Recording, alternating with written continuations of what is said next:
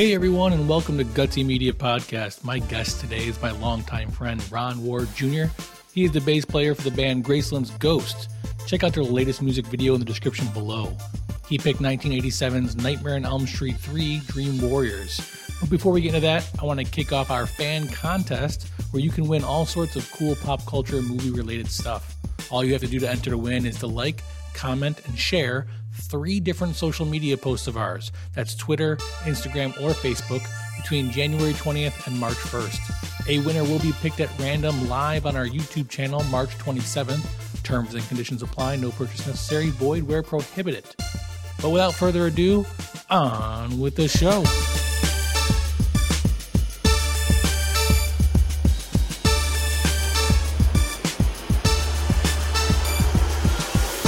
Sounds good. Thanks, man. I appreciate you joining me here. So I try to leave it up to the guests to pick whatever movie they want. You chose A Nightmare on Elm Street 3, Dream Warriors. What drew you to this movie? Well, first off, thanks for having me. I really appreciate it. It's good to chat with you again. Honestly, I love horror movies. Funny that I would pick probably one of the cheesiest and worst ones that there is. But I need to say this first. I love my parents, and I have amazing parents. I have no qualms against them whatsoever. They're my best friends. But so I was like 4 or 5 when I saw this movie. And, you know, my father had just met my stepmom. She's an amazing person. So she was young. She was like 18, 19 years old at the time. And I saw the front cover as a 5-year-old. You saw the front cover, right? It's got the claws are out. I thought this man was like a wizard or a magician. Like my eyes filled with wonder. I was like, this is going to be amazing. And I feel like I simply just asked to watch it. My dad was like, oh, hell yeah. My stepmom was like, fuck it. It's, you know, the early 90s. Awesome. So they let me watch it. And honestly, there's a quote from Stephen King. He was referring to The Exorcist, but he said the first time you see something like that, you're not prepared for what you're looking at. That was the most perfect statement ever. I don't even think I knew people died at that point in life. So I'm just watching people get gutted on the screen like, holy shit, I don't know what's happening. And one of 2 things could have happened. I either loved horror movies or I hated them for the rest of my life. It scarred me for like 5 years. But after that, I grew to love them. And that movie has always held a special place. You came back around. That's awesome. Yeah. I actually have a similar story. I was about 6 or 7 years old and my mom had to work nights. So my dad was like, yeah, we'll pop in a movie, you know, and it was the Poltergeist. Oh. And it was the same kind of idea. My dad had no idea what he was doing. We immediately, he literally the movie, and I was like, all right, time for bed. It was just nightmares. And it changes your life. It really does. I would say I'm a horror movie fan. Like I know a lot of people who are really into movies and really love horror movies. I don't dislike them. I tend to catch a couple a year. I actually never saw any of the Nightmare on Elm Streets. I mean, they're a huge part of pop culture, so I obviously knew about Freddy and I knew the storyline and the whole dream thing and everything. But is this your first one? This is the first one I actually sat down and watched beginning to end. I'm so sorry. It's definitely interesting. So the movie takes place in 1987. This is a year after the second movie, Nightmare on Elm Street: Freddy's Revenge, which is 5 years after the first movie. So the first movie takes place in 81, then 86, then 87. This is also the second movie that brings us back to the original director, or I should say writer. He's not credited as being a director, but the original writer, Wes Craven, who did not the legendary. The legendary, exactly. Yep. He did not take part in the second movie because he, and I quote, did not think it would be a viable franchise. And then I guess with the success of the second one, he decides to come back in the third one. Well, funny enough, so the first movie, I you have to check that one out. The first movie that's a masterpiece for horror. That's an actual probably good movie. The second one was panned. Like that is, everyone will tell you that's the worst movie in the whole series. I think what Wes was actually trying to do was he was kind of like, well, I didn't want this to be a franchise, but you guys fucked it up so bad. Like, let me try and save some face here. So what made you want to do the third one then? Out of all of them, why the third one? Like I said, that's the first one I saw. I love the first one so much, but there was something about the third one. And it's really funny because the third one is actually what like catapulted Freddy Krueger into like, icon status. Yeah. The third one is the highest grossing movie of the franchise. Yeah, I know the fourth one did well. At the time, the third one broke the record for like the highest grossing independent movie of all time, which that record's obviously been shattered now. But, in the 80s, it was a big deal because it was a small company. The third one, though, is like kids started dressing up, like parents started dressing their kids up as Freddy Krueger for Halloween, which to this day, and I find it so hilarious because he's a child molester. Like, he was burned because he was a child molester, and parents are dressing their kids like, how did this happen? So I got to ask, because I'm sure it'll come up several times. He is a child molester in the first movies. The remake repaints his backstory, wrongfully convicted, come to find out a child molester. What did you think of the remake? Oh, you're treading on. So they tried to fix it. The end of that movie, it ends up being like, oh, he actually was a terrible guy. So they tried to like throw a curveball in there. I love what they were going for. I think most people tend to hate remakes, where I think they're just trying to keep the spirit alive, try and get, more youth involved, which that movie sucked. I don't want to I don't want to sit here and like pander to, you know what it was? And I always found it so interesting. So that you watch the first movie, there's a scene where Freddy Krueger comes through the wall a little bit. They cut out a hole in that wall and they put pantyhose on it and painted it. So it's a real guy coming through that wall. And it looks so cool. And then in the remake, they did like the Mummy, where he comes out of the sand type deal in the wall.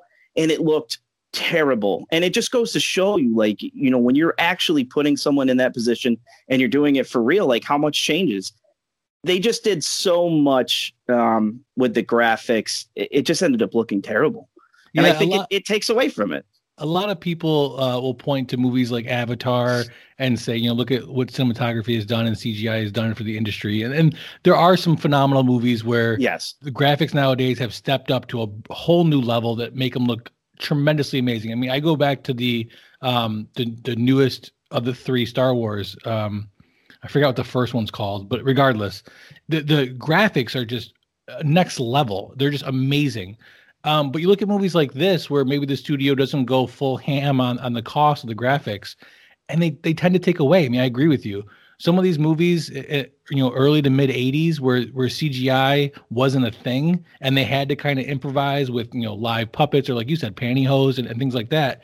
You do get more of a real sense. And I think that for the horror movie genre specifically, I think that adds a lot to the terror and the realism. I agree with you wholeheartedly. I think horror movies are probably the genre where practical effects are the better route to go. If you want to suck somebody into the movie, like Star Wars, you have Jedis fighting in space with, it's so much easier to fall in that. But if you're trying to tell a horror movie and invest people's fear into this, I think practical effects go so much farther. Agreed. So the other interesting thing about the third one is that they bring back the character of Nancy, who is a large part of the first one, obviously, and not in the second one. So spoilers for anybody who hasn't seen the third Nightmare on Elm Street. And I'm going to jump. We'll cover the plot in a second, but I'm going to jump right to the end. Nancy dies in this one. And Wes Craven said that a big part of why he came back is because he wanted to be the one to kill off Nancy. It was his character, and he didn't think anybody else was going to do it right. Do you agree with her death in this movie? Absolutely. Especially for like this kind of movie, because at that point, I think the only other main character from a horror movie I can remember dying is, Friday the 13th Part 2, where the main actress from the end of the first one comes back and she gets killed like right off the bat. And I think it was something that they just had not tested. I think that was, if you wanted to make an impact in a movie, kill off the favorite character. Yeah. And she, technically she does come back at Wes Craven's New Nightmare. It's obviously a different take, but they do bring her back because she's a fan favorite. But honestly, I had no qualms with that. I think that was kind of for a fan of the series, that was a shock. Like that was your money grab, your main person. And I think they did it well. So I was a big fan growing up of like the Chucky's, Child's Play, and Puppet Master was one of the big ones I was hooked on when I was a kid. And when I say kid, it was ridiculous to say. I mean, I have a 6-year-old, and I couldn't think of him watching this. It'd be insane. Same.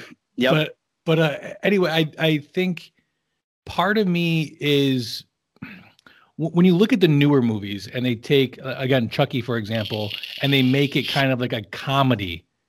It's the Bride of Chucky and the Child of Chucky or whatever the hell the last one was called. Mm-hmm. It's just so over the top ridiculous. It's not even scary anymore. It becomes kind of like a dark comedy, and they do this unfortunately to Freddy as well in Freddy versus Jason and stuff like that. So I think part of me looks at something like that and says, well, you kind of have to. I mean, you could only be scared of this guy for so long before he starts kind of becoming a comedic version of himself. But the other part of me is sad to see that happen to some of the horror icons, like Mike Myers and stuff like that. As a horror fan, what do you think? I think Friday the 13th probably is Friday the 13th and Halloween are the two that did it right. Like Jason is in every movie, he's always scary. Now have funny moments, when he picks up the sleeping bag with the girl in there and slaps it into a tree. But Halloween's another one where it was just like, this guy is constantly scary. He always has that essence about him. But those are also two characters that didn't talk. Exactly.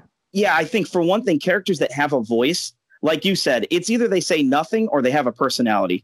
And I think within horror, for some reason, that personality comes out as kind of humorous. Because Chucky, even in the first one, that motherfucker was hilarious. Like he would have the best one-liners before he killed somebody. Everybody was a bitch before they died. I'm not a fan of it becoming a wholehearted comedy. If you watch any of the Nightmare on Elm Street's past number 3, it's one of them. He pretends to be the Wicked Witch of the West, and I was like, it has to die. Like, this is it. This is over. Somebody kill him. 3 was good. I thought they rode the line between like he'd have his one-liners, but at the same time, you're like, this is not a guy that I would really want to meet in my dreams. Yeah, for sure. I mean, one of the big things they changed in the third one, based on some of the reading I've done, is that this is the first movie where it's not one person versus Freddy. In the other movies, it's one person and everybody else thinks they're just delusional or crazy or it's just nightmares or whatever. In this one, we have a gang of people. The dream, the dream warriors, if you will, hence the name. You got a group of people. One of them, Patricia Arquette. This is her first movie ever, which is insane because she is essentially next to Nancy, and I only include Nancy because she's from the previous films. She's the star of the movie. I mean, she's got more screen time than anybody else. Which is awesome. Patricia Arquette. It's funny because I watch all these documentaries on horror movies. I actually found out that for writers, directors, and actors, it is the easiest genre to start in because it's the cheapest. So like you had Kevin Bacon's first role ever was Friday the 13th. And then you had Johnny Depp's first role was on Nightmare on Elm Street 1. So all these actors that went on to have legendary careers, they start out in these cheesy, campy horror flicks. I can't remember which one it was. I think it was a Nightmare on Elm Street 4. The writer of Lord of the Rings wrote a script for that movie. It didn't get accepted, but to think the Lord of the Rings director trying to make a Nightmare on Elm Street movie. Yeah, that's crazy. So the director of this one is Chuck Russell. This is actually his first directorial movie, which is also insane. He goes on to do a couple big ones, The Mask, Eraser with Arnold Schwarzenegger, who that's one of my favorite Arnold movies is Eraser, and probably next to True Lies. He also does The Scorpion King, which essentially kind of dips his career, and he's got a few after that, but nothing huge. That we already mentioned Patricia Arquette. And then we have the legendary, I'm going to butcher his name because I do that with everybody, Robert Englund. Robert Englund, yeah. So he is obviously most notably for playing Freddy Krueger. He's actually been in a ton of movies and TV shows, mainly playing either Freddy Krueger or just being the quintessential horror guy in the background. He's made a career out of being this. And again, like you said, many horror movie tropes come from movies like this. I'm going back to the guy who's in Candyman. Candyman, yeah. He's kind of made a career out of being the Candyman. Yep. A lot of these do. Kane Hodder, who did a bunch of the Friday the 13th, that he's been in a bajillion movies as a stunt director or one of the main guys, and he's known as Jason. So it definitely sticks with him. These movies, they have an immense cult following. I mean, prime example. So this is the third one. The budget on this film is about $4.5 million. It does close to 9 opening weekend, which, I mean, to double your budget, you're considered a winning movie just at that. But it goes on. 1987. In 1980, exactly. It goes on to do $44.8 million, which, again, you look at this against box offices today where movies are doing close to $1 billion. It doesn't sound like a whole lot, but that's also with, a $10 million budget, $30 million budget. This does a 10 times its budget at the box office, which is insane. It's a nice, tight 96 minutes. As I've said many times on the podcast, I think 1.5 to 2 hours is perfect time for a movie. Anything less than that, and it might as well be a TV show. And anything more than that, and you got to slip me some coffee because I'm falling asleep. What do you think? There are movies that push the limits of that time, like Titanic. Well, what was it, like 3 hours or something? But it's just such a fantastic movie. But yeah, I agree. I found that I get older, and probably just because I am old these days, if it's too long, I'd rather it was shorter, to be honest with you. For some reason, movies I find hard to sit through the whole thing. I also have a 7-year-old who's bouncing off the walls and throwing all of my belongings into the middle of the room. So I just don't have time. Yeah, you ran out of popcorn. You might as well just kiss the rest of the movie goodbye. Oh, it's gone before the credits roll on the beginning of the movie. Like, so the movie follows Patricia Arquette's character. She is essentially committed to an insane asylum, mainly because her mother thinks she's suicidal. It's actually, this is a great example of these classic 80s movies where the plot doesn't go too deep. I call these movies that you can't scratch the surface on. Within the first 10 minutes of the movie, her character her name's Kristen Parker, has a run-in with Freddy, and basically Freddy ends up cutting her wrists. Well, when her mom finds her mom thinks that she's tried to commit suicide and has her more or less committed to an insane asylum. I don't think they call it that. They call it just like a hospital or whatever, but it's a psychiatric ward of a hospital. I don't remember, at least, if they talked about why her character and Freddy have this connection. I know that Nancy goes on later to explain that these are like the last of the kids of the original group that killed him. Is she playing to that too? Yeah. So that's essentially like they're the last of the Elm Street kids. Now, obviously they're not, because there's like 8 movies after it, but yeah, they're supposedly like their parents were the last in that group that murdered Freddy, before he became who he was. And, so, one of the big bad takeaways for the movie, which you kind of alluded to, which is funny, is that nobody ever gave a shit about the characters. They never gave them time. So a lot of people were like, well, we don't care that they're dying. But then you're like, well, you're not supposed to. Like, they're like, I'm here to watch Freddy. I don't care about them. So the funny part is that her mom is in the film. She obviously shows up in the beginning. And shittiest parent in the whole world. Shittiest parent in the whole world. But on top of that, they never go back to explaining, like, if she's one of the Elm Street kids, wouldn't her mom have been involved in Freddy's death, or was it her dad? Maybe I don't know. Either way, again, one of those you can't scratch the surface. She shows up. You're thinking too much, bro. She shows up in the hospital. She meets a like-minded group of misfits, and they all seem to be having sleep problems. Although to this point, they haven't really pieced together the connection. Other than they all must suffer from some sort of similar illness. I think the doctor just says it's collective psychosis. It just happens to be that you guys are all suffering from the same thing. And we are then introduced to Nancy. She is a new intern. One of the things I do really like about this is that based on her history with Freddy, it's funny to see her then, 6 years later, go on to trying to be a therapist, specifically a sleep therapist, which I thought played really well in her backstory. Yep, I agree. The way they brought her back was probably the best way that you could. Side tangent, just because you talked about, you mentioned about them meeting at the hospital. How about Lawrence Fishburne? Oh my God! Out of nowhere, an early role for him. The only role he had before that was Cowboy Kenny or whatever it was in Pee-wee Herman's. Yeah, Pee-wee's Big Adventure. And then after this, obviously, he goes on to The Matrix. But I loved his character. But yeah, the introduction of Nancy, I thought, was absolutely perfect. She still had the gray streak in her hair, which she gets in A Nightmare on Elm Street 1. Funny though, like, would you trust her as your sleep therapist? Like, is she doing a lot of sleeping? Yeah, probably not.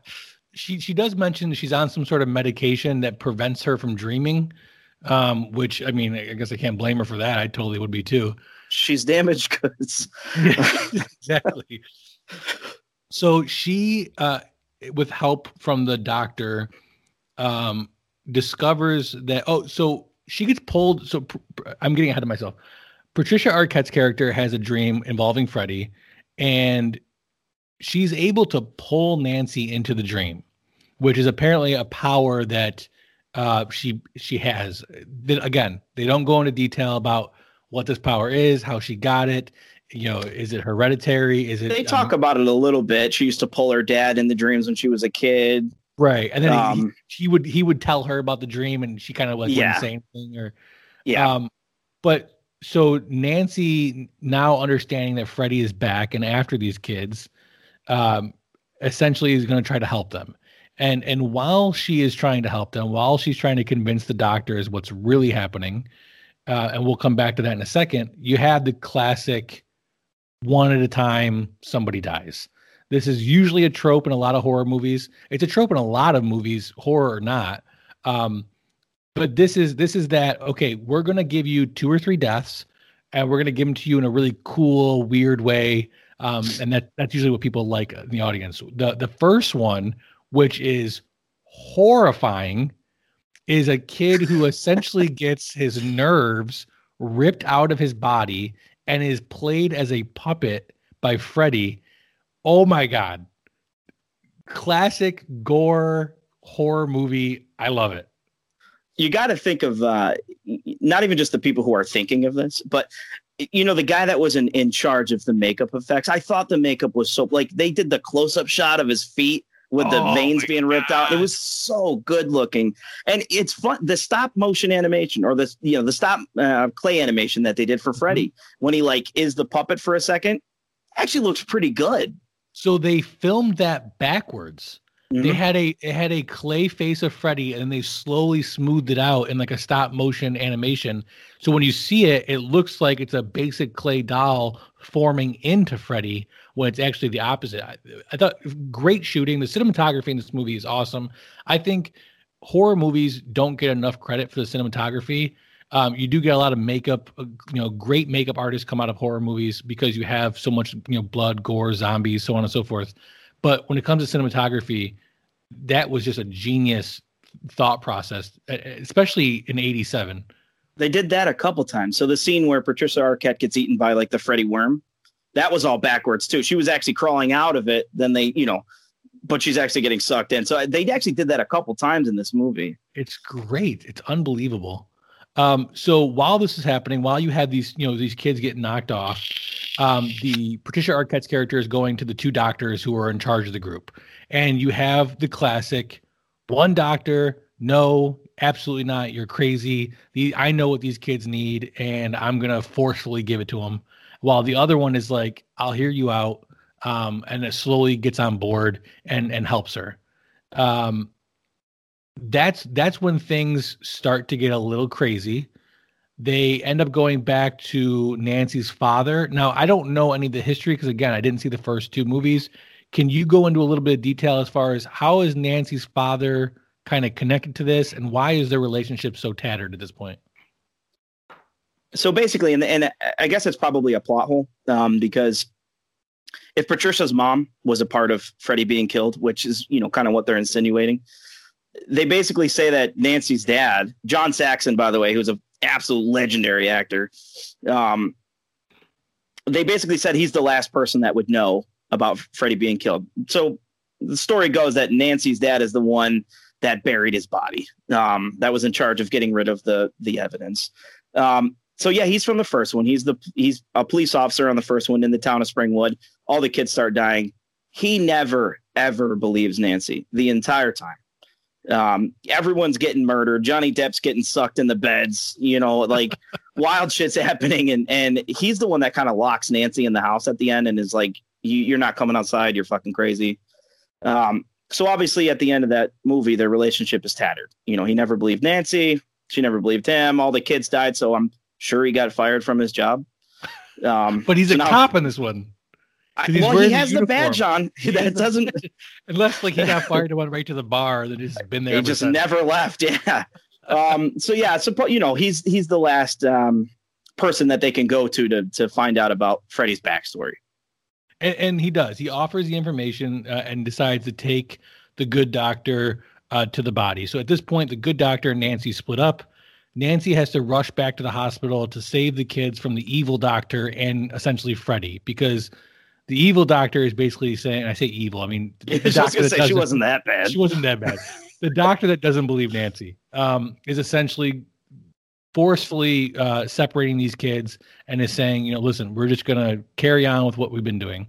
And you glossed over one part though. Uh-oh. So I needed to talk about this because it's probably my favorite scene.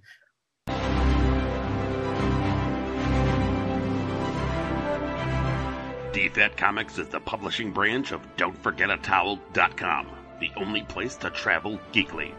Focusing on creator-owned and independent titles like Hollowed, Pursuit of Plastic, and Fairy, and many more. DFAT Comics will be a mix of genres appealing to every kind of reader. Join the new source of comic book entertainment with DFAT Comics. It is so fucked up on every level when they make them fall asleep to see what their dream powers are. They're like, for one, we don't know if this is going to work, but you kids should all fall asleep in this room. And they're like, yeah, okay. Like, yeah, isn't that? And then it's done us well so far. The dream powers, the lamest fucking shit. Like, when do you have a dream when you're like, I can do 8 cartwheels? Like, this is fucking awesome. So let's run through them. We got Patricia Arquette's character. Her dream power is not, so she has the ability to pull people into her dreams. Mm-hmm. That's not her dream power. Her dream power is that she is an acrobat, apparently. And she not even a good one though. I don't even think she's Olympic level. Like, my sister can do as many cartwheels as this. Like, this is what you dream of. We then have Jennifer Rubin, who's in this movie as well. She plays Taryn. Yep. Her dream power is that she can wear a punk uniform, put her hair into a mohawk, and she carries around knives. Yeah, she's not good with the knives at all. Because she does get into a fight with Freddie, and Freddie gets the best of her. She also, there's like a subplot here where she's like a former junkie. Mm-hmm. This subplot there's no reason for it in the movie whatsoever.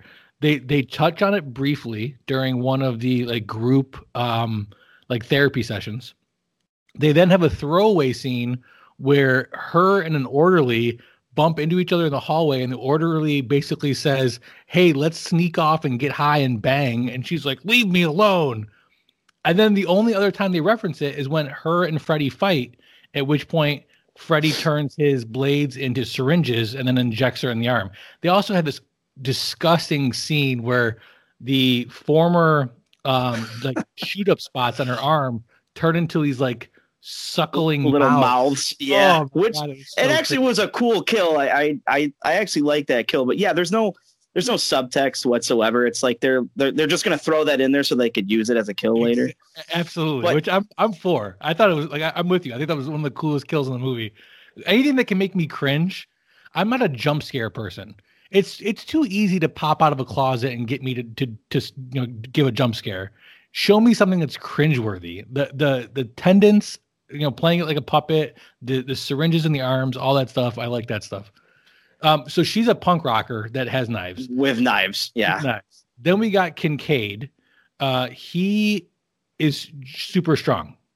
Is he? He bends a chair like. He breaks through drywall. I mean, drywall is pretty tough. The Kool-Aid Man made a fucking career out of doing that. Like, these dream powers to me were like, God, that was the cringiest part. And by the way, Kincaid, and he said it himself in interviews, was the first African-American to survive at the end of a horror movie. That's true. Yeah, because he does survive. I don't know if he was the first, but it's definitely not a that's his quote. So we have... That's his dream power. Surviving. We then have Joey, who is... He's a mute. He's quiet in the movie for whatever reason. His dream power is that he can talk in the dreams or sing or yell or whatever it was. Hold on. His first dream power is my dream power. He's like, all right, fuck all this. I'm going to go bang that hot nurse over there. Like, I know I would have fucked up like that. Like that, I would have been like, this is it. Like that's a great scene. So they have this moment where they all decide, like you said, okay, we're going to pass out together and see what our dream powers are. And the very next scene is them waking up, essentially convinced it didn't work. Now, obviously, we all know as audience members, it totally worked and they're dreaming right now, but they don't know that. Seconds after waking up and the group is having this conversation, he looks out the door and this nurse is like, hey, come over here. I want to sleep with you. And he's like, all right, well, this seems like a good time to break away from the group and try to get lucky. Oh, it's great. That's my spirit animal in that movie is Joey. And then who's the last one that is it? Not Neil. Neil's the other doctor. There's one more kid. I want to say, the Wizard Master. I can't remember his name offhand. I read a little tidbit that he got the role. Now, mind you, this is 1987. He got the role because he's one of the only actors that tried out that actually did play D&D. So he knew the lingo. Looks like it. He knew the lingo, and his dream power is that he is an actual wizard. Now, he's the Wizard Master. Probably is one of the most useful dream powers out of the group because he can literally manifest things in front of him, which saves him from being killed by Freddy at one point. He uses it once again, he's a Wizard Master and he's like, here's a fucking butterfly. Like, let's do this. Like, I don't get it. So Nancy goes back to the hospital. She attempts to help the 4 or 5 remaining dream wizards, dream warriors that are there.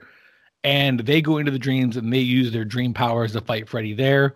While simultaneously, the good doctor is uncovering the body and attempting to bury it because he has been told by a nun who has shown up that we finally, in the third movie, get the backstory on Freddy, where Freddy came from, which is probably one of the most horrific backstories and one of the best backstories for a bad guy.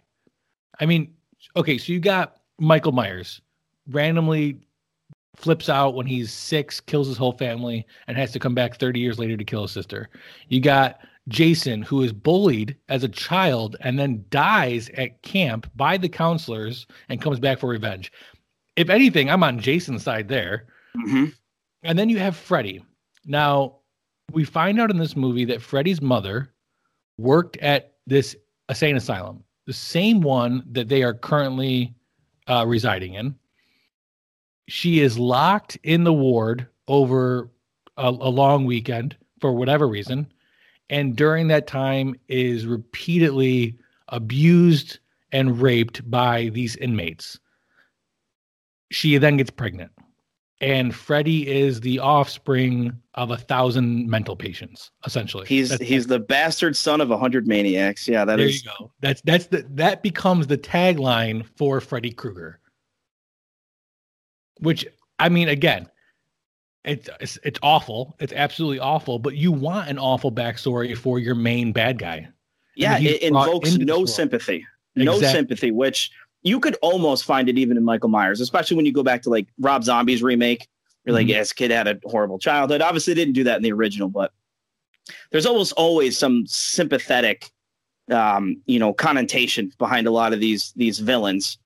Because they try to make him relatable. You don't relate to Freddy on any, like, if you relate to Freddy on any level, like, you probably are just not a good person. So yeah, I mean, so the idea here is that he is pure evil from the moment of conception, not even like the moment of birth, the moment of conception. He's pure evil, which is insane. But anyway, so long story short, the good doctor finds the body, attempts to bury it. During the process, Freddy is able to kind of get control of his bones again. That's a plot hole. That's a big plot hole that they just grazed over. Like, if he could enter the real world at any time, why would you do that? I mean, I guess being a stack of bones probably isn't the easiest way to go around killing people, but he's the most badass skeleton I've ever seen. Was he doing like roundhouse kicks and like it was like a fucking ninja? I don't know. He beat the hell out of those two guys, and then he did like that victory dance at the end. I was like, all right, let's see what you guys are doing. So then he ends up killing Nancy's father. Yeah, he throws him right into an old car that like pierces through his chest or something. So he dies. I'm sure, because I know, nobody comes back from the dead in movies, that he probably doesn't come back in any of the remaining films. He does. Go figure. Well, so the thing is, so not to get into it, but Wes Craven's New Nightmare, Wes Craven came back and he was like, you guys totally fucked Freddy Krueger up. What he does is he takes Freddy Krueger and puts him in the real world. Like, Robert Englund is Robert Englund in that movie as an actor. Nancy Thompson is Heather Langenkamp as the actress. And they make it like, what if Freddy was real? Like, what if somehow that essence became real? So yeah, all of them are in it, but they're the actual actors, like Heather Langenkamp, John Saxon. It's actually a great movie. He wanted to end it not shitty. And it's actually a pretty cool thing. So that's how they come back. It's not like they're revived magically. I'll have to check that out. It sounds good. So the good doctor is able to find the bones and bury it, while simultaneously they are fighting Freddy in the dreams. Freddy gets one up on Nancy, stabs her. Eventually she succumbs to her stabbing.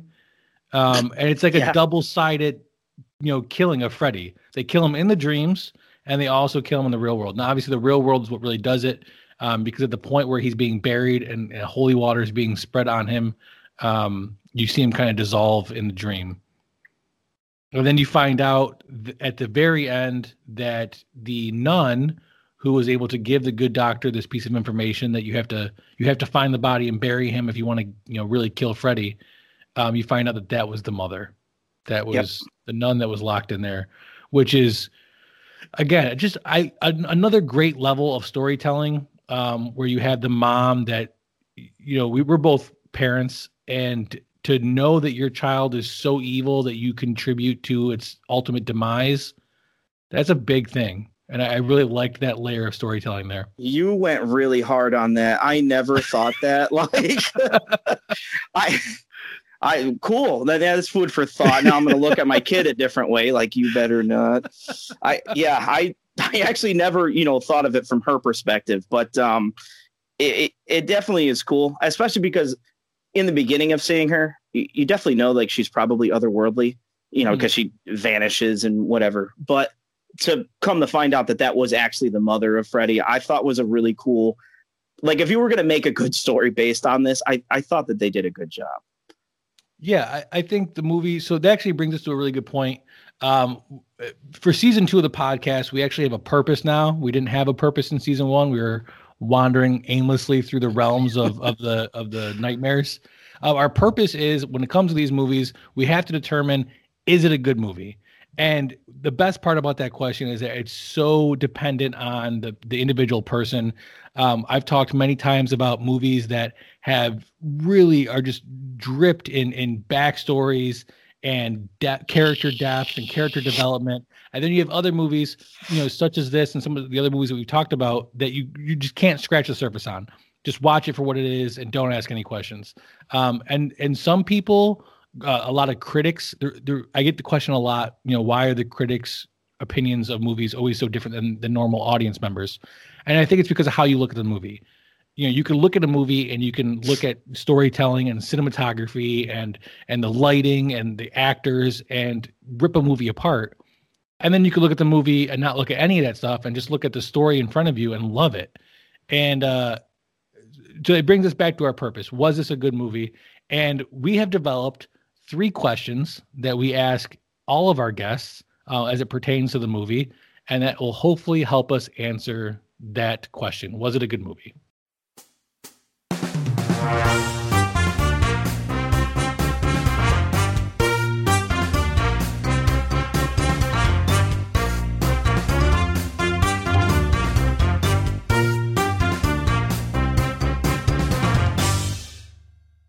So are you ready? Are you ready to play the 3 questions? What if I have questions for you? I am all about it. Nobody ever asked me questions. I'm all about it. That's what I'm curious of. So I do have one for you, because we cannot gloss over the kills. What was your favorite kill and why? Ooh, that's tough. I mean, I have to go with so there is a female in the cast of the Dream Warriors. Yes, let's do this. She is an aspiring actress. At one point we talked about Lawrence Fishburne. At one point in the movie, she is up late watching TV in kind of like their little rec room. And Lawrence Fishburne walks in. He's like, "Oh, I'm going to get in a lot of trouble if you're in here." And she's like, "Please, just let me watch the movie, or let me watch TV." And he's like, "Fine, but don't tell anybody I saw you." And he leaves. And Freddy appears and basically picks her up as like the TV and slams her head into the TV, and then she's left because the TV's mounted to the wall, so she's left kind of like hanging from the TV. It was just a really, really cool kill. He's got that classic one line where I think he calls her like a bitch or something. Because that line is legendary. Robert Englund has said that when he signs autographs, that is the most asked for line.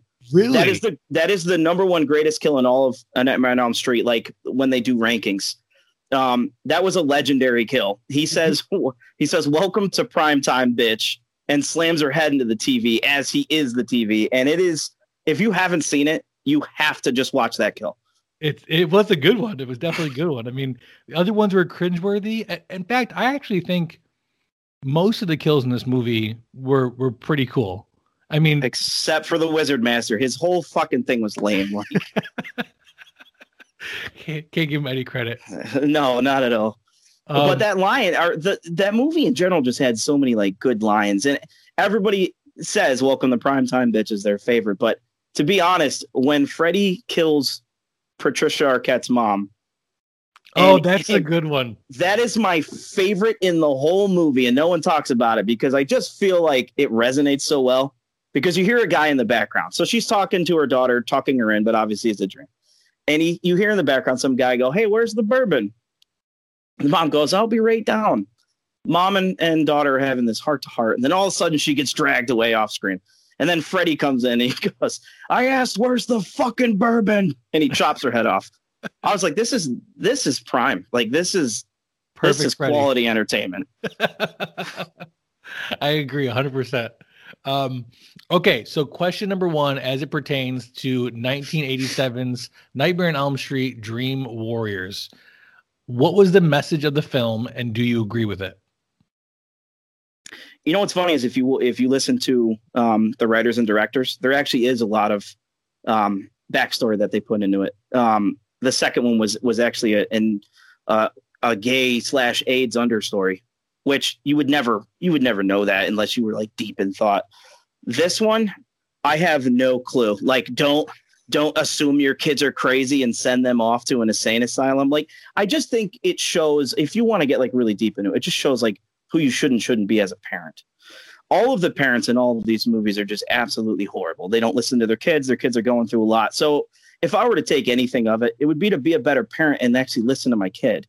You know, I remember even being young and being scared of something, or something would happen. Once again, not to throw my parents under the bus, but it was kind of like, fucking suck it up and go to bed, which I find myself doing at times. But then there's times where you think like, let's stop, listen to our kids, because they have something to say too, because to them, that's a real feeling that they're having of being scared.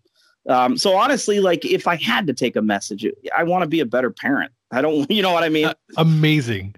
One thing we learned from Freddy Krueger: be a better parent. I love it. There you go. I love it. And yeah, I do agree with that message. So. Okay, question number 2. How did the movie leave you feeling? And do you think this was intentional? So obviously they, the very end of it, they have the little house and the light flicks on. So, I mean, that feeling of like hopefulness that like they're going to do another one, because I love these movies. To me, like a horror movie, like you don't have to, like you said, just take it at surface value. To me, it's fun. My kid asked me why I like horror movies, and I just said, they're fun. Like, do I want to go out and murder somebody? Sometimes, but not like that. But they're just fun. I can go into another world. It's just different. It's fun to watch. So that feeling of wanting there to be another one sometimes definitely is there. Now they went on to fuck the whole thing up, and I wish that they hadn't made more.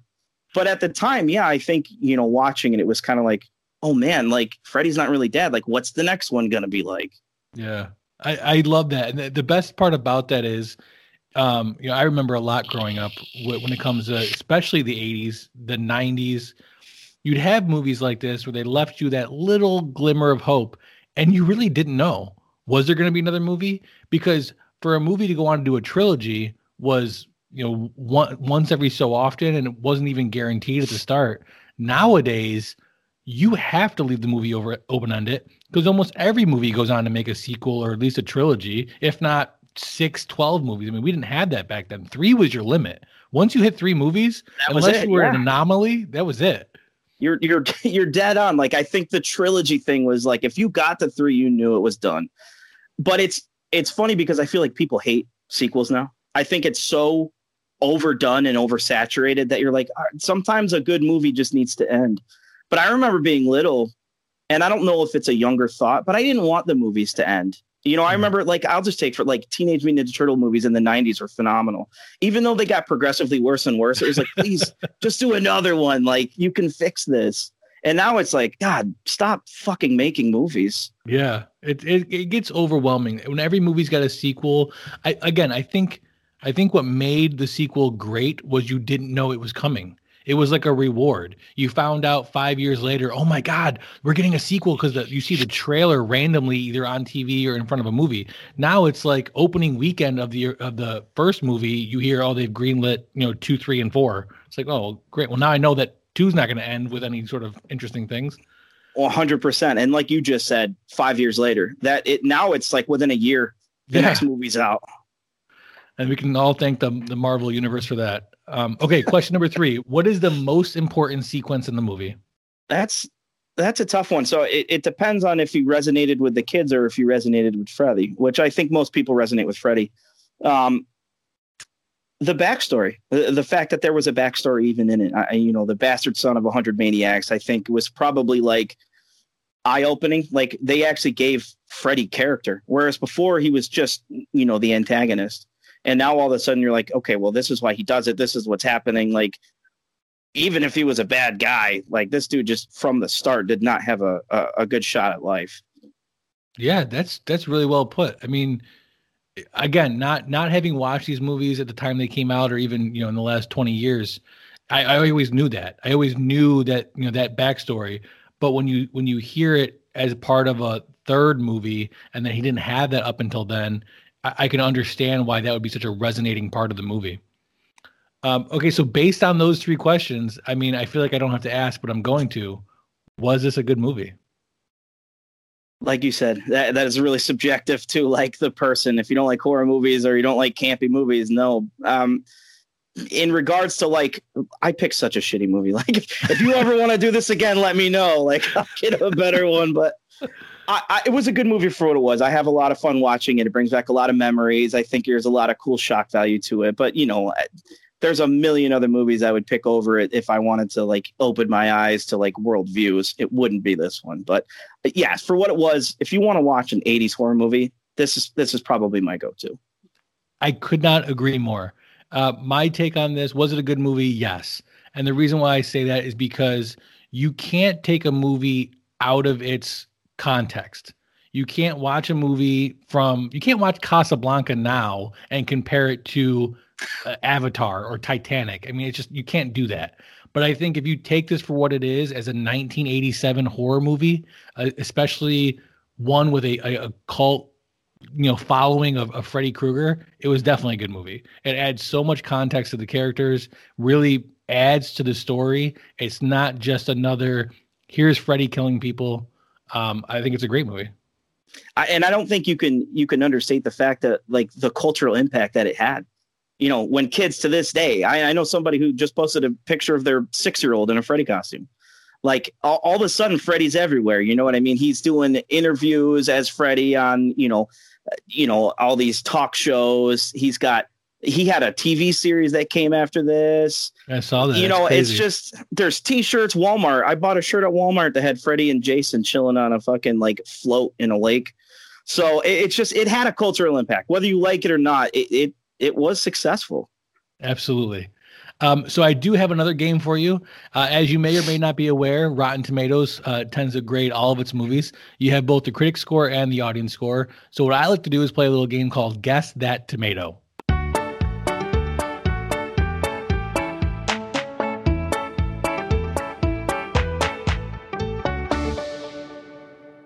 Oh, God. So in Guess That Tomato, I asked my guests if they will guess the audience score for the movie that we're talking about. That movie, 1987, A Nightmare on Elm Street 3, Dream Warriors. What is your guess for the audience score? 1 to 100. That one was one of the more successful ones. I'm gonna somewhere in probably the high 70s range, like 78, 79. I don't think it would hit 80, but it shouldn't be below 75. Okay, so we'll go with like about 78? 78. 78. Okay, the tagline for this movie, if you think you'll get out alive, you must be dreaming. Oh, that's such a dad joke right there. So what I'm going to do is I'm going to give you the critic score. 36 critics rated this movie as 72. The audience score was made up of 304,000 people. Holy cow. Damn. Yeah. I'm also going to give you 3 movies that are within 2% of this movie's rating. So plus or minus 2%. Here are the 3 movies. Zombieland Double Tap, the sequel to Woody Harrelson and Jesse Eisenberg's R-rated post-apocalyptic zombie comedy. World War Z, Mark Foster's very loose adaptation of the best-selling post-apocalyptic zombie journal starring Brad Pitt. And American Psycho, an insane movie starring Christian Bale as a serial killer? Question I love mark? that movie, by the way. Such a great movie. Oh my God. So a buddy of mine who's huge into movies, we watched that a couple years back together in the barracks. And I just couldn't get past the little one-liners where like he has a whole montage of the business cards and the certain color the business card is. And it's just such a great movie. I have a question. Christian Bale at his peak. That is the 100%. best acting you get out of him is in that movie. I don't want to get into it. That's like another show, but the very end, do you think all of that happened or no? I don't think it matters. I feel like you dodged the question. I think the best part about that movie is that even if it didn't happen, it still tells you how crazy this individual is. I mean, obviously if it happened, he's a serial killer and is insane. But even if it didn't happen, I think he's moments away from making it happen. Like he's such a deranged, and Christian Bale plays that to a T. Phenomenal movie.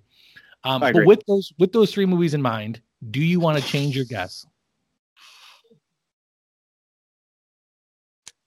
Damn it! Why are we doing this? Like American Psycho has to be rated high. Like that was great. I know that World War Z, I think that got rated pretty low. And Double Tap. I actually never saw that one. The first one was good, but sequels are never rated as high. No, because if I change it, it won't be by much. Like you said, 2%. So if I were to change it, I would make it an 80 or 75. So no, I'm going to keep it 78.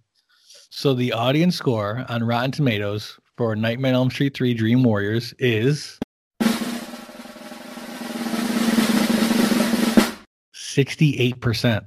What? Yeah, it's not that high. I'm surprised. Bad. That's crazy. All right, cut this whole section out. I'm not. What's funny is the other movies, this is the highest of them. So the new Nightmare is the second highest at 66%, but the other ones are in like the 30s. No way. Yeah. What's American Psycho at? American Psycho's at 70, I believe. But I meant the other Nightmare on Elm Streets. The second one that makes sense. 33. Yeah. Freddy's Dead, The Final Nightmare, is at a 33. Should be a 12. It's crazy. So Wes Craven's A New Nightmare, A Nightmare 3, and A Nightmare 1. Those are the three that everyone loves. So I have to assume that those are the top. So with that being said, it's a firm belief of the owners that Don't Forget a Towel that everybody geeks out on something. While it might not be comic books and movies, maybe it's, Freddy Krueger and slaughtering nuns in psychiatric wards. So I got to ask you, what is it you're geeking out on right now? In real life? In real life. Music. Music. So, we talked about it before. I'm obsessed with being able to play. I have a band right now called Graceland's Ghost, and it's literally, besides my kid, it's all consuming. I absolutely love being able to create music. It's one of the greatest gifts that I've ever had the pleasure of being given in life. I would suggest hand all of your kids a guitar as soon as you can. So what kind of music do you guys play? It's really hard to describe it. So somewhere along rock, ambient, indie type stuff like that. We've been compared to like Goo Goo Dolls or Death Cab for Cutie, stuff like that. Wow, that's great. We had a single come out a couple months ago called Prisms. We have a new album coming out, hopefully the beginning of 2021. I actually have learned through doing this never to put a timeline on things because you'll disappoint everybody. This album was supposed to come out like a year ago, so we just stopped telling people. But yeah, Graceland's Ghost. I that's it, man. My kid sits around and listens to it now. It's just, it's so cool. It's my life is just making music at this point. Well, that's great, Ron. I really appreciate your time. Thanks for talking to me about the movie. I mean, give me your 60-second rundown. Where can we find you? Where can we hear the single? Where can we buy the album? Well, I appreciate you giving me the time. Like I said, Graceland's Ghost. Search us up on YouTube. We also have Spotify. Our first album's on there. We released 3 years ago. New singles called Prisms. It's on YouTube right now. We're gonna have another single coming out soon. So hopefully we can get you guys all the music needs that you want. I appreciate anybody who listens. I think even if you didn't enjoy it, it's just cool that somebody gave us a shot. So I appreciate it. Find the link in the description below, guys. Again, thanks for your time. Really appreciate it. Awesome. Thanks, man. Have a good one. You too.